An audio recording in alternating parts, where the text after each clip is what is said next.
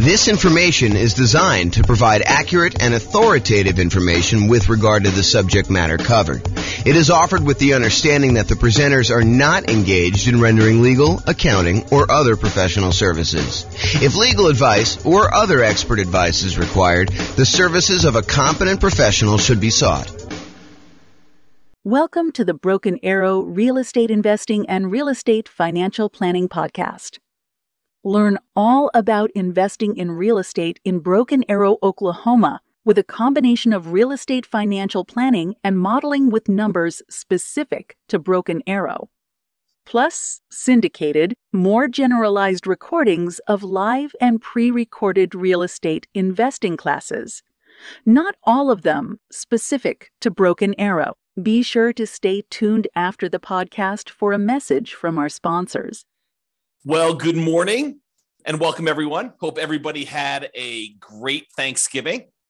Today is Black Friday, and so we expect to have very few people on the webinar this morning. But the good news is I'm recording it and I will publish it to the podcast and to the website afterwards. So today's kind of a really crazy, exciting class because this is sort of the beginning of a long thread or a long story of a bunch of different classes that we've got coming down the pipeline.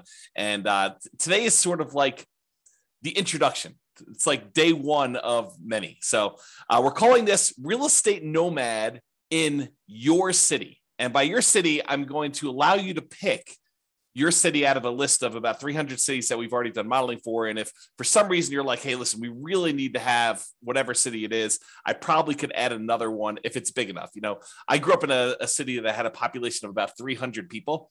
And I can assure you, I'm not doing all the modeling and everything else for a city that size. But, you know, I don't know. I think we cut it off around 50,000 population. There's probably some on there that are a little less than that, but that was sort of the threshold. So I'm going to jump right into the presentation. If there are any questions throughout, please let me know. So here's what we're going to start with. First of all, before we get too far down the line, what is the Nomad real estate investing strategy? You may have seen the title and you're like, you know, what's Nomad? Never heard of that before. And so we're going to start here, but realize that just because this particular strategy isn't interesting to you, like you're like, oh, I'd never do that, or why would someone ever do that? Realize we're using this as a starting point because I think it's one of the better strategies for a lot of folks. And then what we're going to do is we're going to compare this strategy to all the other strategies that you've ever heard of in real estate investing. And I'll show you how they compare. And then you can make an educated decision as to which one you'd rather do based on the actual numbers and the details. So what is the Nomad strategy? So if you've never heard it before, Nomad strategy is you buy a home as an owner occupant, you move into the property, you get owner occupant financing, which is usually nothing or very little down, and you get a better interest rate than if you bought the property with 20% down or 25% down or 15% down as a non-owner occupant, as an investment property. So you get a better interest rate and lower down payment, but by moving into the property, by getting an owner occupant loan and moving into the property, you are required by the lender to live there for 1 year. When you go and get your loan, you're going to be required to sign a sheet of paper at closing that says, I agree to live in the property for at least a year.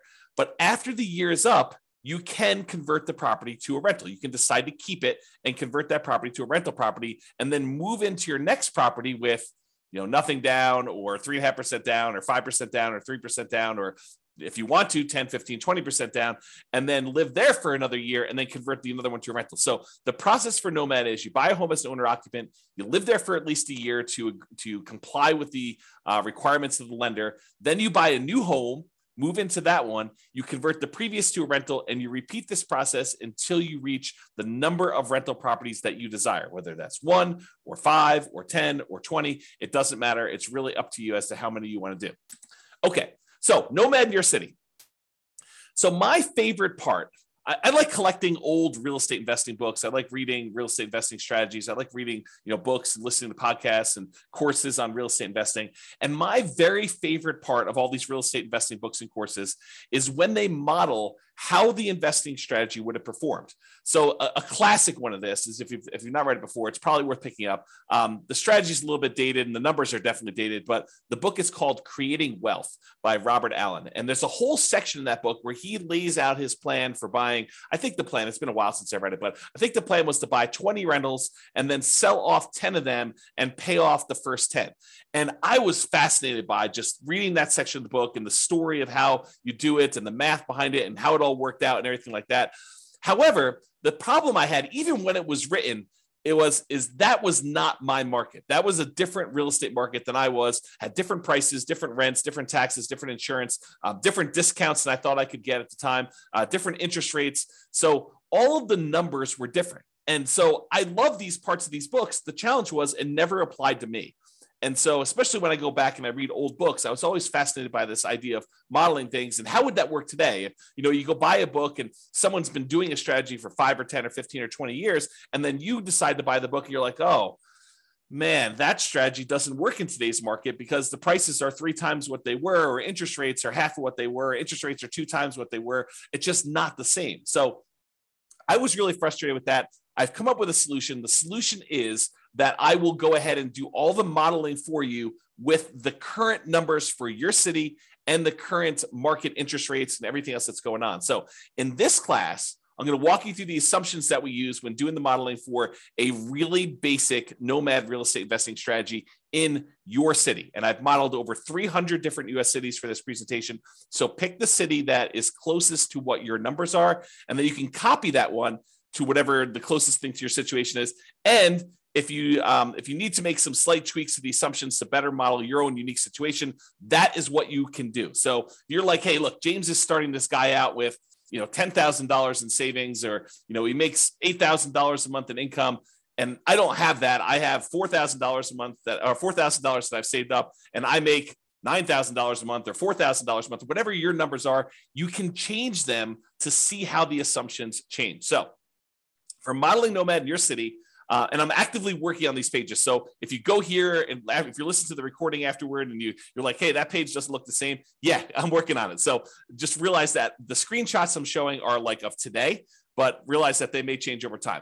I'm going to put a direct link to each city in the show notes. But for the live version, if you're on the webinar live right now, you can go to realestatefinancialplanner.com/model. and pick your city. There are 300 US cities grouped there by state that I've done modeling for. Just pick your city from the list and select the keyword model. It's like a little button with a little orange or a yellow decahedron or something like that, a little kind of 3-dimensional shape for what we're doing for modeling. And then select your city, and you can follow along with what I'm doing today. So once you get into your city page, what you're going to want to do is you're going to want to select the link that says Baseline Nomad. There's a whole bunch of other links that I've done modeling for already, but we're not covering those today. Believe me, this one's going to be long enough. The class is going to be long enough. You're going to be like, oh my gosh, there's crazy stuff going on. But go there and click on the link for Baseline Nomad. It's located right beneath where all the podcast episodes are. And if you click on that, you'll see the page that we're primarily going to cover today with all the assumptions. And that's what we're going to focus on. So go ahead and do that if you're kind of on live, or if you're in the recording. If you're listening to this, you want to go back and do it later, you can go do it later. Just go look at the show notes later. You can go link through there. You'll get plenty of stuff from just listening to the audio if you're listening to just the audio. But if you're on live and you want to go check it out, you can. When you go to that page, there'll be 2 different versions of the page, whether you're logged in or whether you're not logged in. You can go create a free account and log in if you want to and see the logged in version. I'm primarily going to focus in on the logged in version, but if you go there and you see the not logged in version, just go ahead and create a free account, and then you'll be able to see the logged in version and do that. Okay, so today is all about the Nomad strategy and modeling the assumptions and what the assumptions are for that for all cities. So number 1, we are modeling this for 60 years. So we're starting today, and we're going to move out 60 years in the future. And you may say to me, James, I'm 70 years old. 60 years is too long. Great, go change it. Or you may say to me, James, I'm 20 years old. 60 years only gets me to 80, and I think I'm going to live to be 150. No problem. You can go change that too, okay? So all these assumptions that we're going to talk about, you can change, but I'm telling you what the assumptions we use that I use for each city so that you can see exactly what we did. I used a 20% effective income tax rate. This is not your tax bracket. This is like your overall average of all the rates, weighted by what they are, your effective income tax rate. I use a 3% inflation rate. And as soon as I say that, people are like, 3%? Inflation's like 8% right now. That's what we've been seeing. That's where you're in this period of massive inflation. 3% doesn't seem reasonable. Yeah, I know. But 3% is what the long-term average has been. The Fed has stated they want to keep the inflation rate at 2% per year, but we've been seeing historically over a very long period of time about 3%. So I use 3% just to kind of get an average for the whole thing. Of course, you could change it if you want to. Now, I've also used 7% mortgage interest rates. And if you're listening to this a year or two or three or four after, and you're like 7%, were interest rates really that high? Yes, they're about 7% right now. Actually, they've come down a little bit in the last week or so. And so the rates have dropped the tiniest bit. And I probably will go rerun these things in order to change the rates. But I modeled this like, I don't know, I think I ran this about a week or two ago, and I used 7% because that's what the rates were at the time. And as they change, I can go back through and rerun all these for all the different cities, so it'll change your number. So another thing to point out, if you're going here and you're looking at a chart and you're saying, James, you said that, X number of people or this dollar amount was true for this, realize that these numbers can change over time as I go back in and I change the interest rate so that I update it for you and whatever is going on in the current market. Okay. It does take, I want to point out, it's not like I click a button and all these things change instantly. In order for me to remake all these models and do all the math again, it takes many, many hours. So this is not something that I would, and it cripples the server when I'm doing all the computations and creating all these charts and doing all the analysis for you. So it's not like I'm going to do this change every day. I wake up in the morning and I'm like, oh, interest rates are an eighth of a point higher. I'm going to rerun everything for you. No, I'm going to wait for it to change pretty significantly before we get to that point. Okay. And then I've also used a 4% yearly safe withdrawal rate as my assumption here. Some people would argue 4% is too conservative. Some people would argue it's way too aggressive. 4% though is the idea is if you have a certain amount of money, like $1 million in the bank, invest in stocks and bonds, let's say, and you want to know how much you can, in quote, safely remove each year, safely withdraw each year to spend. This is the amount that we've defined. There's a whole, I'll do much more classes on this and you'll kind of hear about it as an idea. But the idea is that I used 4%. If you think it's too conservative, go ahead and bump it up. If you think it's not conservative enough, you can kind of crank it down and it will rerun all the math. Okay. I got to start telling you about where things change, how my calculations change based on what city you're in. So I use this idea as your target monthly income in retirement. How much do you need to be making from your investments in order for you to consider yourself to be financially independent? So what we refer to as your target monthly income in retirement. And I've got kind of two flavors of this. I've got the minimum target monthly income retirement, which is sort of like lean fire, if you're familiar with that concept, or some people just call it fire. And then the ideal target monthly income retirement, what people might call a fat fire, or like you living it up really, really well in retirement. You've got more than enough to kind of meet your total kind of criteria there. So we either looking at minimum target monthly income retirement or the ideal target monthly income retirement. And these consist of, like, how do you know if you've hit that number? Well, it's all the passive income you have from things like Social Security or any pensions from like jobs or anything like that, or if you bought annuities and the annuities you have, plus all the net cash flow from all your rental properties. This is after all your property management, your taxes, your insurance, your mortgage payment, a vacancy allowance, like all that stuff. Any net cash flow from those count towards your target monthly income in retirement. Sorry, I had to take a drink. And in addition to that, your yearly safe withdrawal rate times any money that you have invested in assets, like your stock market stuff or your bond stuff or whatever it is. So a combination of all three of those things, any passive income, Social Security, pensions, annuities, those types of things, net cash flow from rentals, and then any yearly safe withdrawal rate times your invested assets. The sum of all of those combined determines whether you have achieved your minimum target monthly income retirement or you have not. So if it exceeds that, then you are financially independent. Your assets are producing enough for you to live on. If you're underneath that, then you haven't quite reached that yet. Now, the target monthly income in retirement is different for each city. And you're like, why is it different for each city? Shouldn't everybody have a target monthly income of $5,000 a month or $10,000 a month or $20,000 a month? And that is the problem, right? The problem is somebody living in, I don't know, Detroit, Michigan, might have a very different monthly number than someone living in San Jose, California. Those are two very different markets with two very different living expenses. And so somebody might have a number that's like $5,000 a month living in one, and someone might have a $10,000 a month living in another or more. Okay. And so I calculate a different one, which means that everybody in each city is working toward a different goal.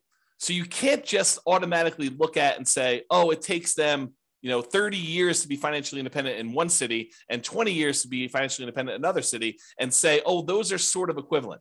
They're not really equivalent because one may be like working toward $6,000 a month in financial independence, and the other one may be working toward $12,000 a month. And the property values in one may be very different than the property values in another. So because property prices vary in each of the 300 different cities, and the rents vary in each of the 300 different cities, and the taxes and the insurance, all of these things vary by city, that means that each one is different.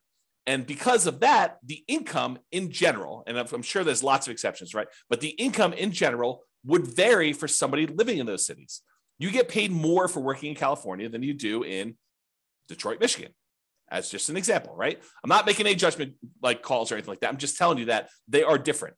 And so because property prices and rents vary, income is going to vary depending on the city. Therefore, we adjust the income that you need, or that we kind of model in that city to be able to buy an owner-occupant property. So what we basically do, not going to get into the crazy math of it, but I basically say, look, the general rule of thumb, and there's lots of exceptions to this, but the general rule of thumb is we'd like to see someone spend about a third of their gross income on housing.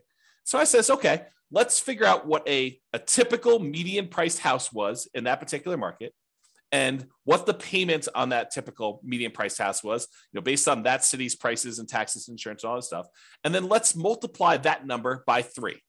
And that'll give us a really rough idea of what somebody in that city would need to be earning in order to be able to afford a house in that city. That's the really rough version of how this works. Of course, if you don't like my assumptions, you can change them, okay? So don't get hung up on my assumptions about them, okay? So you can go change them there. We do have a minimum. So like if you're in a market with really, really inexpensive housing, we do say, hey, look, your minimum monthly income is $5,000 per month.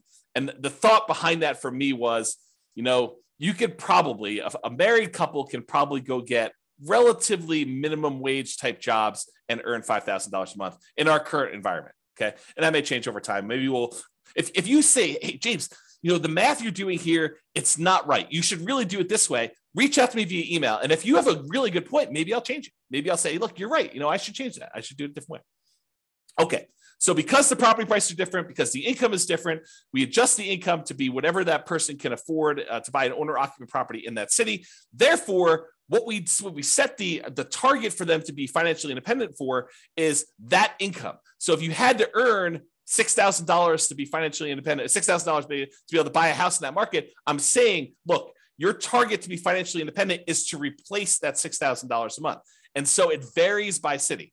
So someone earning more and living in a more expensive city needs to earn a higher target monthly income retirement to be able to be considered financially independent. And someone living in a less expensive market, on the other end, earning less from their job has a lower threshold to be considered financially independent. So that's why the numbers differ in the city that you're doing. As I've been saying this whole time, if you don't like my assumptions, you've got at least 2 options, at least 2. First, drop me an email, tell me why you think I should change it for the city. It is very possible that I don't know your city like you know it, and my number is off. And so you could say to me, hey, James, your property values for this city are really high. They should be about $50,000 lower or $50,000 higher. Please change it. And I'll go look it up and we'll talk about it. And if I say, yeah, you're right, I should do that, then we could change it and everything else in the future will be done that way. Or the other option is, and this is the one where you don't even have to contact me. You just copy the scenario for your city, the link I already gave you, to your own account and change any of the assumptions to better match your reality. You can get a discount. Great. You're buying lower price properties. You're buying more expensive. You make more. You're starting with a different amount. Awesome. You can modify any of those things to your situation and do that. That's what's great about being able to do this. I give you a starting point, but then you can model it yourself. Okay. So what income, target monthly income in retirement did I use for your city? If you're on your city's page, Again, go to that realestatefinancialplanner.com/model, or I'll put a direct link in the show notes to your city, but you can go there and get that done. Under the scenario section, you can see exactly what I used for your minimum target monthly income retirement or lean fire. And it's right here. If you're looking at the video, it's right here where I blurred out the numbers. And the reason I blurred out the numbers is your numbers are going to be different. I didn't want you to just think that your numbers were automatically going to be what I showed on the screen. Okay. So you'll see this same value in their monthly income when we get to that here in a little bit. And that we'll also see your ideal, which is kind of like your fat fire number we just talked about. And if you don't like any of my assumptions, the button right above that confirm copy, that's where you copy it to your account so you can change all the assumptions and do that. Okay. All right. Just moving down that page that you're on now. Continue down the page. We next show you your net worth, and that shows you the entire 60-year period that we modeled for you. And again, yours is going to be different. It's going to have different numbers on there, but this shows you the net worth of someone doing the really basic nomad strategy of buying a property, moving in, living there for a year. When they've saved up enough for another 5% down payment, then they buy their next property, they convert that one to a rental, and then they repeat this property until they have at max the most 10 rentals. Okay. And so you can see that there. The other thing you can see on this chart is there's these little vertical, almost like flags showing you when things happened. And so, for example, this one shows you that they bought a property or that they paid off a mortgage or bought a property, achieved financial independence. Those are what I call significant events. And they just highlight what happened and when, so you can kind of see it on a chart of a number in there. So you can all see all those numbers on there. Go look at your chart. Don't look at the one on the screen. It's shown as an example, but your city is going to be different, right? Your ability to buy these properties as quickly or slowly as you can or achieve financial independence is going to change. So the one on the screen is just a sample. You'll notice I even blurred out what city it's for because it doesn't matter. Yours, you need to go look at yours. That's why this is all about doing Nomad in your city. Okay. All right, here's a great quote from George Box. All models are wrong, but some are useful. That's the quote, okay? Because any modeling I do here, it's not going to be 100% correct. It never can be. You know, what is the chance that appreciation is going to be exactly 3% per year and rent appreciation is going to be exactly 3% a year? Inflation is going to be 3% a year, and you're going to get a raise at exactly 3% a year. And that the return on the stock market account you have is exactly 7% a year. Or that you're going to be able to get interest rate of 7% every time you buy a property for the next 30 years or 40 years or whatever. The chance is almost zero. It's like, it's not going to happen. Okay. So does doing this strategy mean that you're going to achieve the results I've showed here? Absolutely not. Now, as I say that, realize that doing some modeling and getting an idea of like, in relative terms, this strategy is probably better than this one, especially if we kind of model what we really think is going to happen in the future and a range of things that can happen in the future. Absolutely helpful, very valuable to do. So this is the idea that all models are wrong, but some are useful. So this is useful. It's probably wrong now. Okay. All right. So continuing on down the page that you're on there, each city starts with 7% of the value of the property in their market in savings. Now, why did I pick 7%? You know, James, you know that I don't have 7% saved up, or you know that I have, 100% of the property value saved up. Why'd you pick 7%? Well, I did it because we have to start somewhere. And I wanted to say they got 5% as a down payment to buy their first property and as an owner occupant and some closing costs. So I said, okay, let's just pick a number. Let's pick 5% of whatever the value of properties are in that particular city and some closing costs in there, maybe a little bit of slush money to kind of add in there, some reserves or something like that. So the idea is that they had 7% starting there. If you have a different number, I feel like I'm a broken record, right? If you have a different number, you can change it. If you're starting with less or more, you can go ahead and change whatever you want there.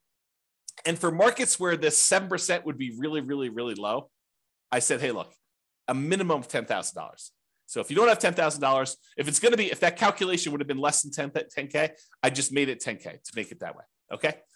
All right. And to simplify the modeling, we're assuming that you're keeping all of the money in a single, what I call a all-in-one account. And that all-in-one account earns 7% per year. Now, in reality, you know that you're probably going to have a checking account, maybe a savings account, and maybe a brokerage account where you kind of keep a little bit of money in your checking account, some more money in your savings account, and then the majority of your money invested in some type of brokerage account, stocks and bonds and mutual funds and whatever else you're going to do in there, so that you've got kind of these three accounts. But rather than track three different accounts and then say, okay, I'm moving money from one account to another account, I just said, look, we're just going to sort of put them into one bucket, and we're going to call that this all-in-one account. And we're going to say that whole thing earns 7%, because maybe your checking account earns 0 or 0.1, and maybe your savings account now earns, 2%. And maybe your brokerage account earns, 6, 7, 8, 9, 10%, whatever it earns. And I'm saying, look, if we average all those together, it's probably going to be about 7%. So I just said, let's put it all in one account, make things really simple. All the money from all the rentals goes in there. All the down payments for all the properties comes out of there. Any money you've got sitting in there is kind of just earning something. So I said 7% for that. It's in this all in one. That's how it works. Now, this is really important and a really important concept for you to understand, because we're going to get to some stuff here in a minute. Okay. If at any time during the modeling, you run out of money, where that all-in-one account goes to 0, right? Like you have negative cash flow and you're not saving enough from your job to be able to kind of hold the property or something like that. If you run out of money in that all-in-one account, we show that in what we call the default cash account. The default cash account is a magical account that keeps track of how much money you needed to add from outside the system in, okay? So it's our way of saying, look, if you ran the model the way that you set this up, and you don't have enough money to do it because you have negative cash flow, or you had this, some type of drawdown or whatever happened there, and you ran out of money, this is the account where we track how much money you ran out of and how much you needed to add it. So that's sort of the model. We're going to talk about this here in a little bit, because this is sort of like, if you're in a market where it's really, really hard to make properties cash flow, especially if you're only putting 5% down, you're buying these properties as a Nomad, then you may run out of money. And then we want to keep track of how much money in addition you needed in order to do this. And there's other things we're going to do in future classes. We're not going to do it in this class. I wanted to give you like a baseline and make everyone as close to apples comparison as I can, realizing that every market's different. Every market has different prices, and you got to kind of change some stuff up. So I tried to make it as close to possible as we do this, but realize that they're not all the same. And so when we do variations and we do this different modeling, and you kind of see certain accounts losing money or needing more money or something like that, that's what we're going to get to. And I'll show you some charts here in a little bit. Okay, just moving down the page, it shows you two different charts. Shows you the all-in-one account, which most of the cities are going to show this a similar curve, where you start off with very little money, and as you put down payments down there, the account balance drops. But then eventually you get to the point where you've stopped buying properties, or you have a lot of cash flow, and it's not a money issue anymore, and your account balance continues to grow and kind of continues to grow exponentially up like this. But then some of you are going to have this default cash account where you ran out of money and you needed to add more money to the system. And this one shows you that over, about 20 years or so, you needed to add $25,000 to the system in order to do the model. So you'll be able to see that all in your particular city. Okay. All right. Continuing on with accounts. So below the chart, it shows the starting assumptions for the account and how much we assume you started for in your city. So it shows you the name of your account. The blurred out thing that I'm showing you that I circled is how much you're starting in your account balance. And again, that's 7% of the property value. That's what we use as a default, with a minimum of 10K. And then what the return is at the start, the 7%. And then we also put in here this kind of like what your asset type is. And the only place this is really used, at least right now, is in when you're doing your asset allocation. When you want to say, James, what percentage of my net worth is in real estate? What percentage of my net worth in stocks, or what percentage of it is in bonds? You can do that with the software. And so what we said is this all-in-one account, we've classified that as sort of stocks. Even though in reality, as we talked about, it's probably a little bit of that is really your checking account, a little bit is probably your savings, and really the majority of it is probably stocks. We just said, look, this is all stocks, and we just kind of labeled it that way. Okay. And when you go look at your asset allocation table later, it'll look like this. And the reason why I show this is just so you can see that it shows you what percentage is stocks, what percentage is your bond-like real estate equity, and what percentage is your real estate equity. And I'm going to make a note to include this class in the show notes where I talk about, I think I called it asset allocation for real estate investors. I make a note to include that in the show notes in case you want to dive deeper into like asset allocation for real estate investors and stuff like that. Okay, let me get a drink quick. Is this good stuff? You guys are all turkeyed out from your Thanksgiving Day meal? Okay. Continuing on. So after the account section, there's the property section. So you see all the details and the assumptions about the property. So if you had more than one property, we would show those different ones here. But for this one, since we're buying basically one owner occupant property, we're moving in, we're living there for a year, and then we're converting it to a rental when you buy the next one, we're using one templated property in order to replicate this. So right below the property headline is this thing called the cash flow power meter. And the cash flow power meter shows you how well right now, like when we set up the property, not like 1, 5, or 10 or 15 years from now, but right now, if you could rent this property out, how well it would cash flow. And I'm not going to take the time because I'm probably going to go a little bit longer than I had hoped to go on this particular class. But there's a whole class on the cash flow power meter, and I'll make a note to include that as well. But this shows you basically with a little visual gauge of how well the property is cash flowing, whether it has really negative cash flow, whether it has negative cash flow, including or not including the depreciation benefit, or if it has negative cash flow, if you had a professional property manager, or if you have positive cash flow, even with a professional property manager, it kind of shows you where you are in that. And so that shows on the page for you so you can see it quickly. Okay, let's go through the property assumptions. And the property assumptions for your model it's made up of values that are the same no matter what city you're in, which I'll talk to all about those, and then which ones change based on city. So the city and state is going to be based on wherever you are.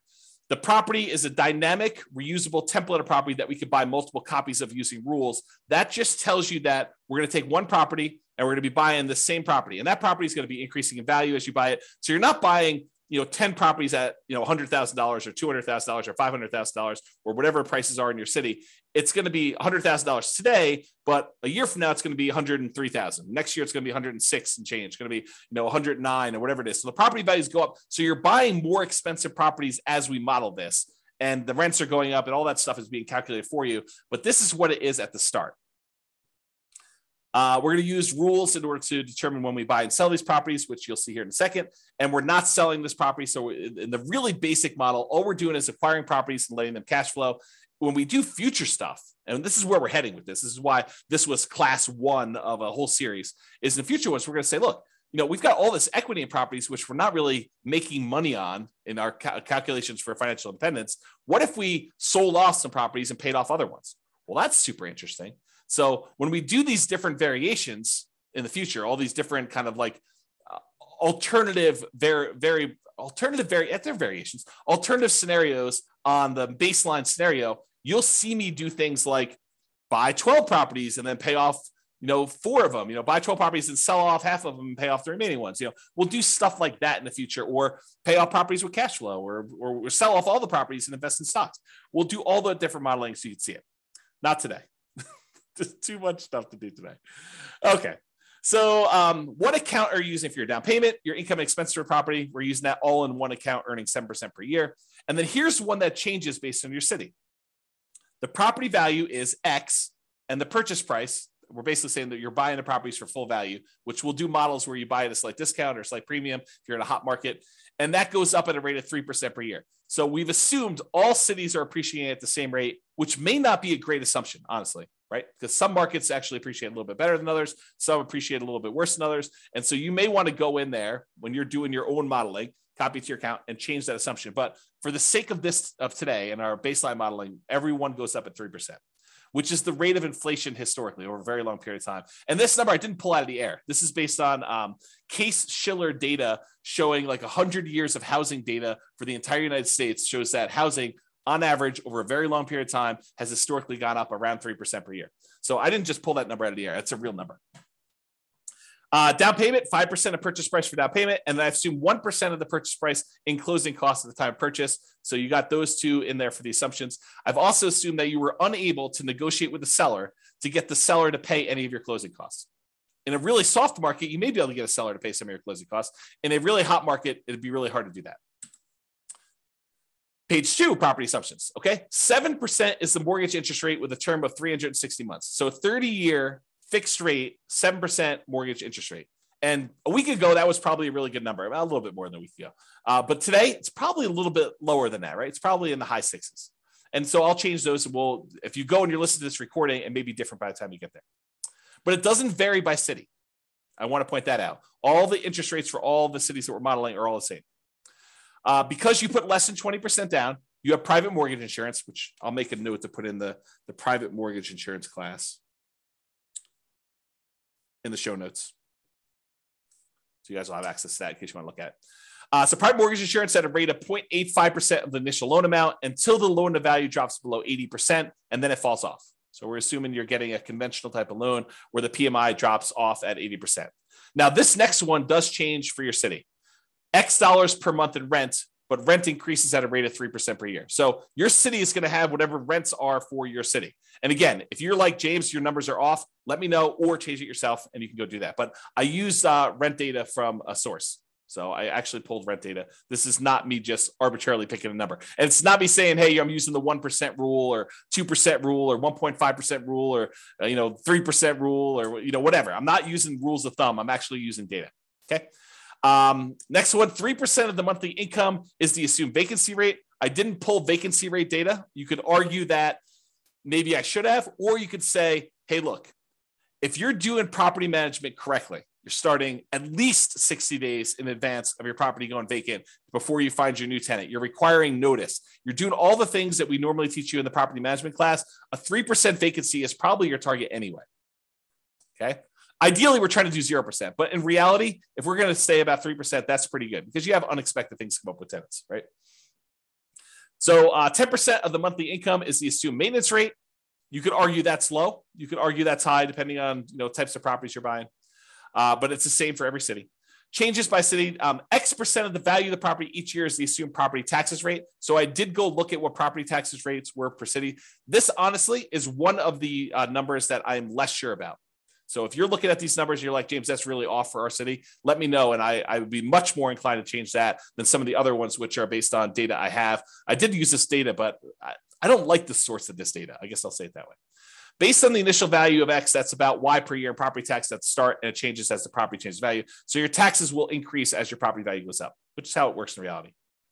And then this also changes by city for your property insurance rate. Oh, I was talking about taxes when I was really thinking about insurance. Both of them are the same though. They both vary by city, and I had sources for both of them. And so if you think either the insurance or the taxes are different, let me know. But they do vary and they increase over time with your city stuff. This is a residential property, and 15% of the purchase price is considered the value of the land. So we're assuming you're buying detached single-family homes or townhomes type properties where you have land and only part of the value is actually depreciating. I'm not going to get into all the tax stuff here, but that is the assumption that we use for that. If you want to change that, you can change it in the thing.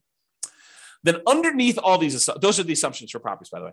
Then underneath all these assumptions are the return quadrants. And I'll put a link in the show notes. I already know to do this for you. I'll put a link in the show notes for the return quadrants and walk you through what all these different ones are. But these are really easy ways for you to see your overall return you're earning on a property.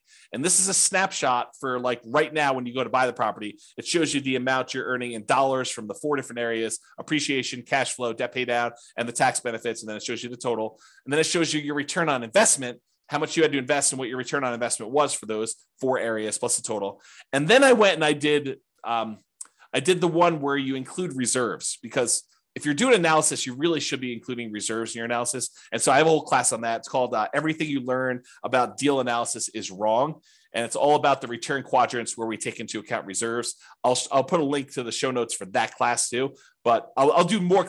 I'm going to be doing additional classes on these in the future. So if you're like, hey, look, I can't go watch the other one, just pay attention to the future episodes and I'll get to them eventually.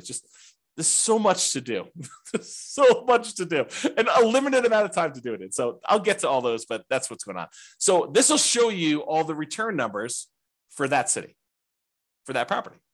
And it gives you an idea, and with that financing.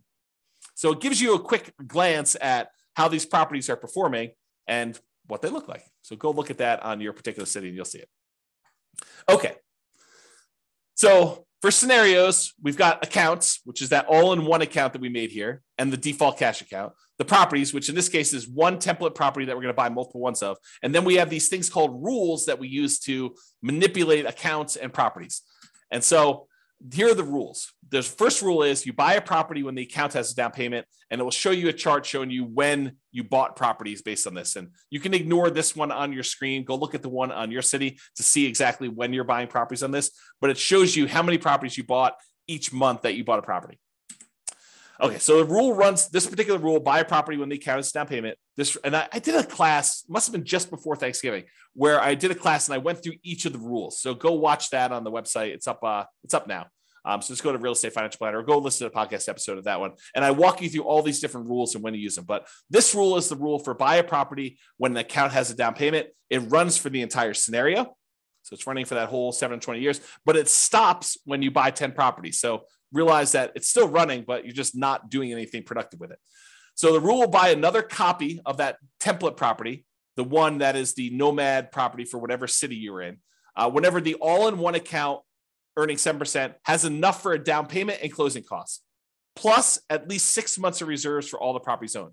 So we're saying, look, once you get to the point where you have another 5% down payment, plus some closing costs, plus 6 months of reserves on all the other properties that we currently own, then go ahead and buy another property, buy another copy of this property. And it's buying one that is, more expensive because as time goes on and rents have gone up a little bit.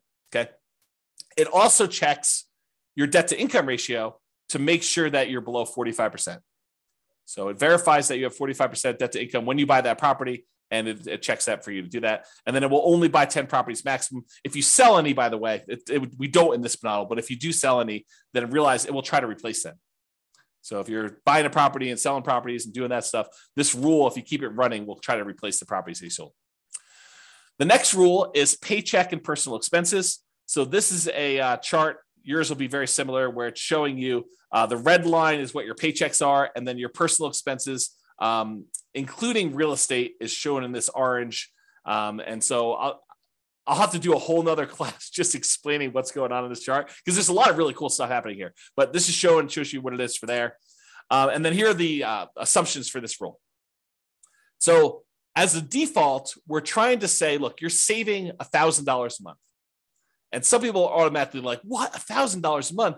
I only make $3,000 a month. There's no way I'm saving $1,000 a month. And someone who's earning $20,000 a month is saying $1,000 a month. Yeah, that's nothing, right? So I had to pick something, and you can go change the assumptions, but I had to pick something. And so I picked $1,000 a month as a default starting position for everybody. So this rule runs for the entire scenario. You're depositing both your paycheck and you're pulling your expenses out of that same all-in-one account. Both the paycheck and personal expenses will increase with inflation. So the amount you earn from your job goes up with inflation. The amount of your expenses goes up with inflation. Your housing costs goes up with whatever the property values are, interest rates, and all that payment stuff. So not technically with inflation, but it's something that looks a lot like inflation. Changes to so this actually varies based on city. The gross paycheck that you have varies based on city. And it is why we talked about before with that target monthly income retirement, being able to afford a house in that marketplace. And we've assumed a tax rate, the effective tax rate of 20% on your paycheck. That's another assumption. If you think, hey, look, my tax rate is much lower, much higher, you can go ahead and change that. And then your net paycheck after taxes is whatever it is, that gets changed based on where you are, what city you're in. And then whether or not this paycheck continues after you achieve financial independence, in this case, it gets removed. So the idea basically is, once you get enough assets where you have enough income coming in from your assets that you no longer need to work, then stop working. Otherwise, your income will keep going and it'll look like you're still working through this whole thing. So what we've said is, look, go ahead and stop the income part of this rule, not the expenses, but go ahead and stop the income part of this rule once you get to the point where your assets are being financially independent. And then the amount of your personal expenses are also adjusted by city. So if you're making $20,000, it's not like you have a $2,000 expense. They kind of scale with whatever your income is so that you're saving about $1,000 a month as your default when you start. Okay. Any questions on this? I know I'm going fast and hard, but people are not asking questions. So if you have questions, go ahead and let me know. Otherwise, I will keep going. All right, so significant events and percent of goal achieved. So this is still going down that page. This shows you what percentage of that goal toward being financially independent you've achieved. So the goal line is this little dotted line at 100%. Once the chart goes above this line, that means that your passive income and your cash flow from your rental properties and your safe withdrawal rate times whatever you've got it invested in, the combination of those things has exceeded your living expenses, the target monthly income that you set. Okay. And so once it gets above there, which happens right here, then that person is financially independent. Before then, this just shows you what percentage of the way there you are. So when you're first starting off, you're at zero, very, very low. You're not really there. And then right here, you buy another property and it actually drops down because you got rid of some of your money and it probably didn't cash flow in that particular case, but it keeps growing and doing that. And so over time, you eventually get to the point where you are financially dependent. And there will be some cities where you will not have achieved this. And don't think that's a failure. That's not that you failed, because you still have accumulated in the overwhelming majority of cases a huge net worth. You have a whole bunch of equity in properties, which equity in properties doesn't count toward this calculation, right? So you could go sell off these things and invest in stocks. And honestly, maybe some of it gets supplemented with Social Security. So maybe really you only need to do 80%. Or maybe, I'm earning whatever it is, $10,000 a month for my job, but to be able to retire, I only really need 7. And we've assumed you need 10. Okay. So there's all sorts of reasons why. Don't get stressed out over that. And then significant events. This lists out all the different things that happened and what month they happened in this particular scenario. So you can go look through the list and see exactly what happened. And then, of course, you can copy the scenario to your account using that button as well. Okay. So that is what I intended to cover to show you what nomading in your city is like. Go look at your city. Go to realestatefinancialplanner.com/model, pick your city out from the list or the city that's closest to what your city is like. Go look at the details, copy into your account, do all the changes and stuff like that.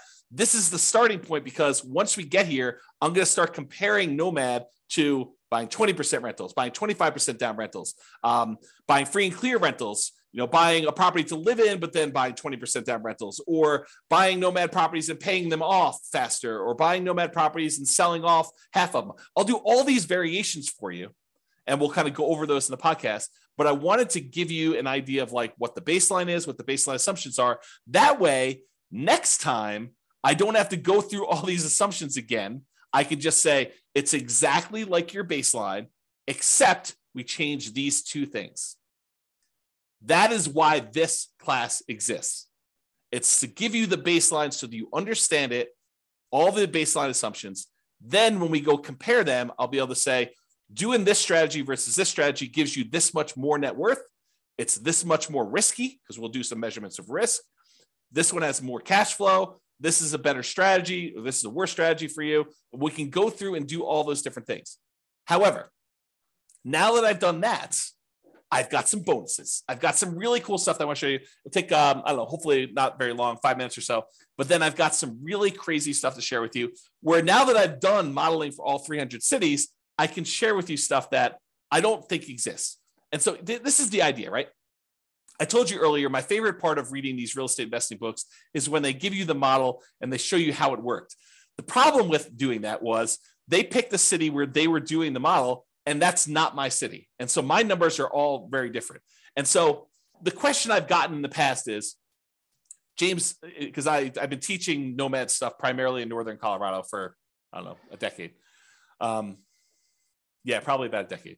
So the question is always, does Nomad work in X city? Or it only works here because of blank, right?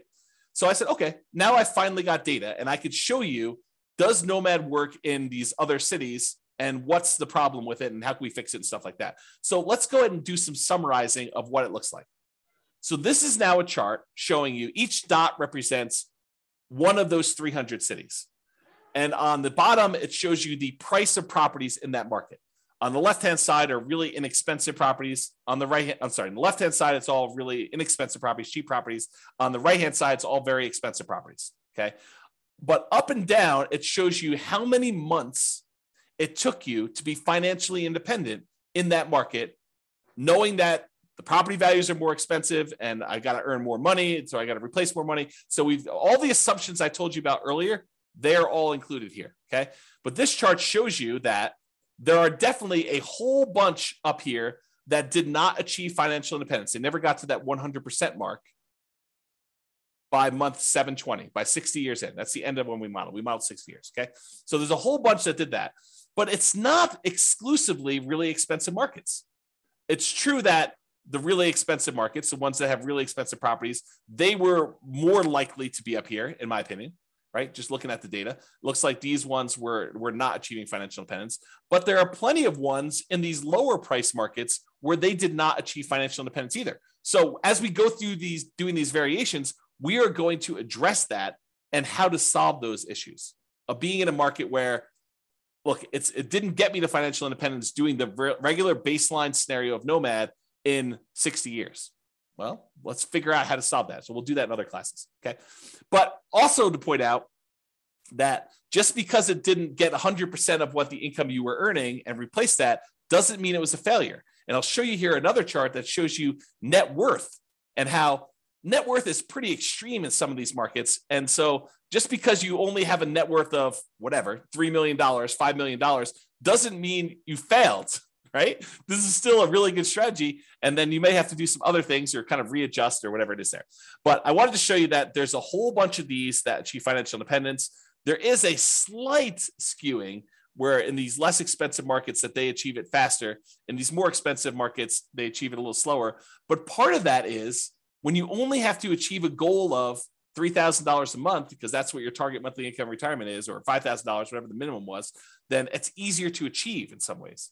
So because the prices of houses gets more expensive, it means you need to achieve a higher level of standard of living in order to be financially independent. So I just wanted to show you this kind of summary chart showing you how Nomad has performed in all these different markets. And then if you want to drill in, go look at your city, because that's what we did. So each one of these dots is one of those cities that we got to put up there. Okay.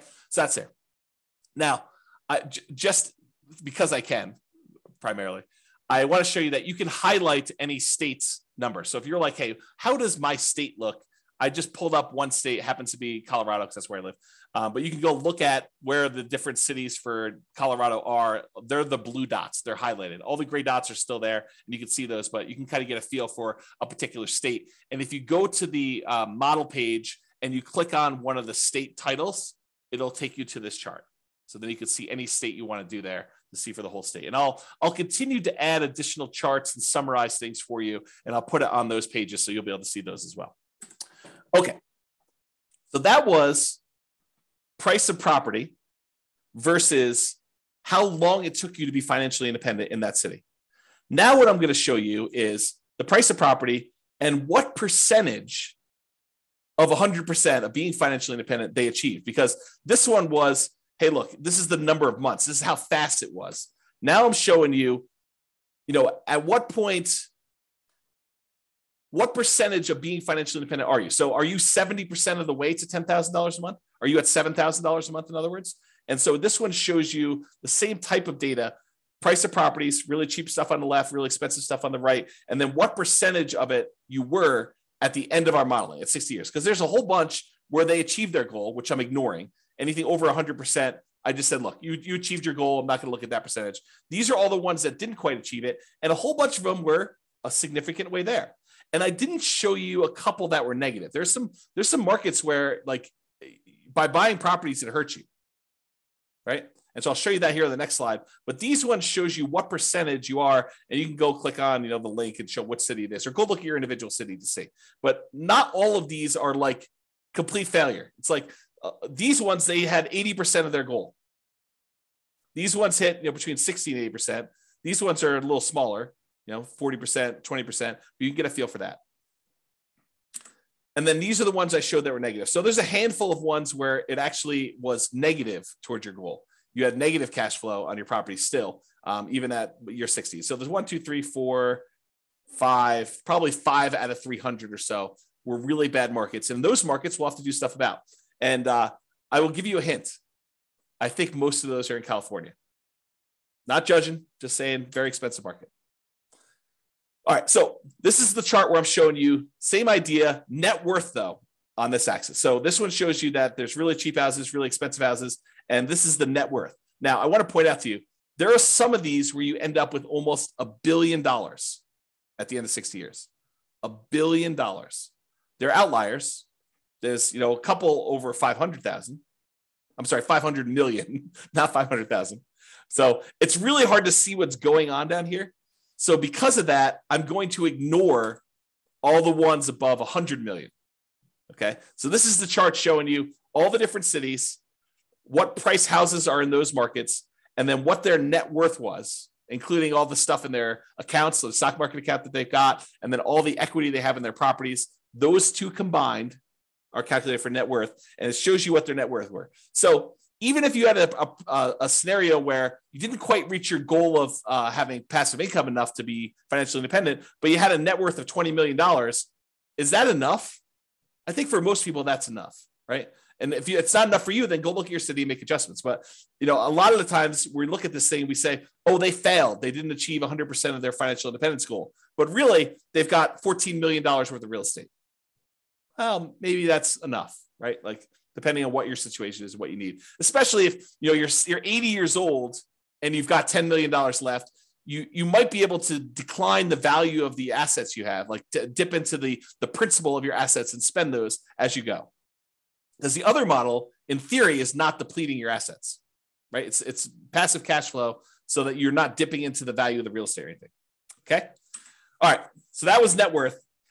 Now this is the one where I was like, okay, show me how much people run out of money based on home price. So really cheap homes over here, really expensive homes over here. This is how much negative that like default cash account, the one where we measure how much you had to put into an account in there. So this measures how much you had to put in to do that. So there's a whole bunch that were zero up and down the price range. It tends to be the cheaper properties that you don't have to put money in though.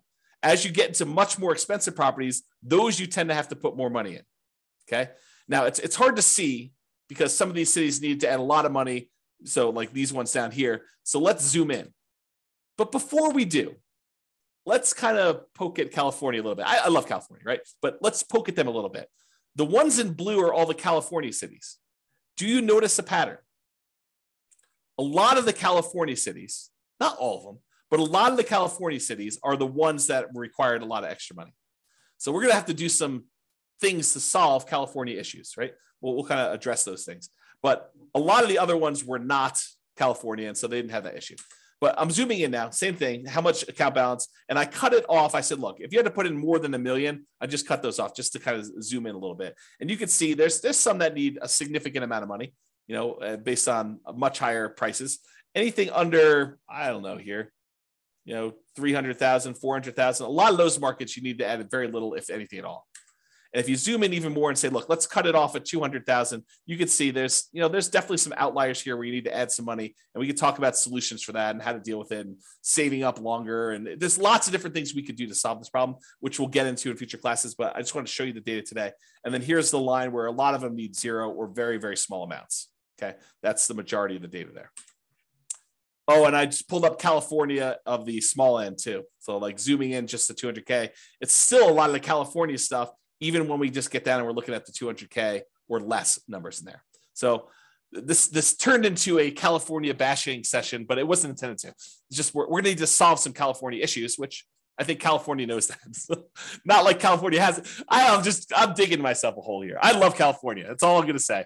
So you guys know what I'm talking about. All right, so let's wrap this up.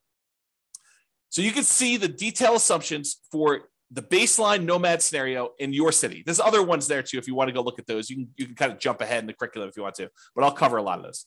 If you don't like any of my assumptions, let me know and you can change them. So either way. And as I said, this is just the beginning. Okay. We've already started modeling variations on this, and I plan to add dozens of additional ones to compare how making changes to this baseline plan or trying a completely different strategy will perform in your city with your city's numbers and your specific situation. So stay tuned for those future classes. In the meantime, feel free to explore the stuff, realestateFinancialPlanner.com/model for your city. And that's what we'll do. That's all I've got, folks. Any questions, any concerns? I know I went fast. Anything coming up? Okay. Well, if I got nothing, I'm going to get off because I'm going to go grab myself breakfast. This is the day after Thanksgiving, and I'm going to enjoy a leisurely breakfast this morning. But I want to make sure I got this out for you guys. So hopefully that was good. Thank you all for coming. I appreciate it. Thanks for listening on the recording. I will talk to you all soon.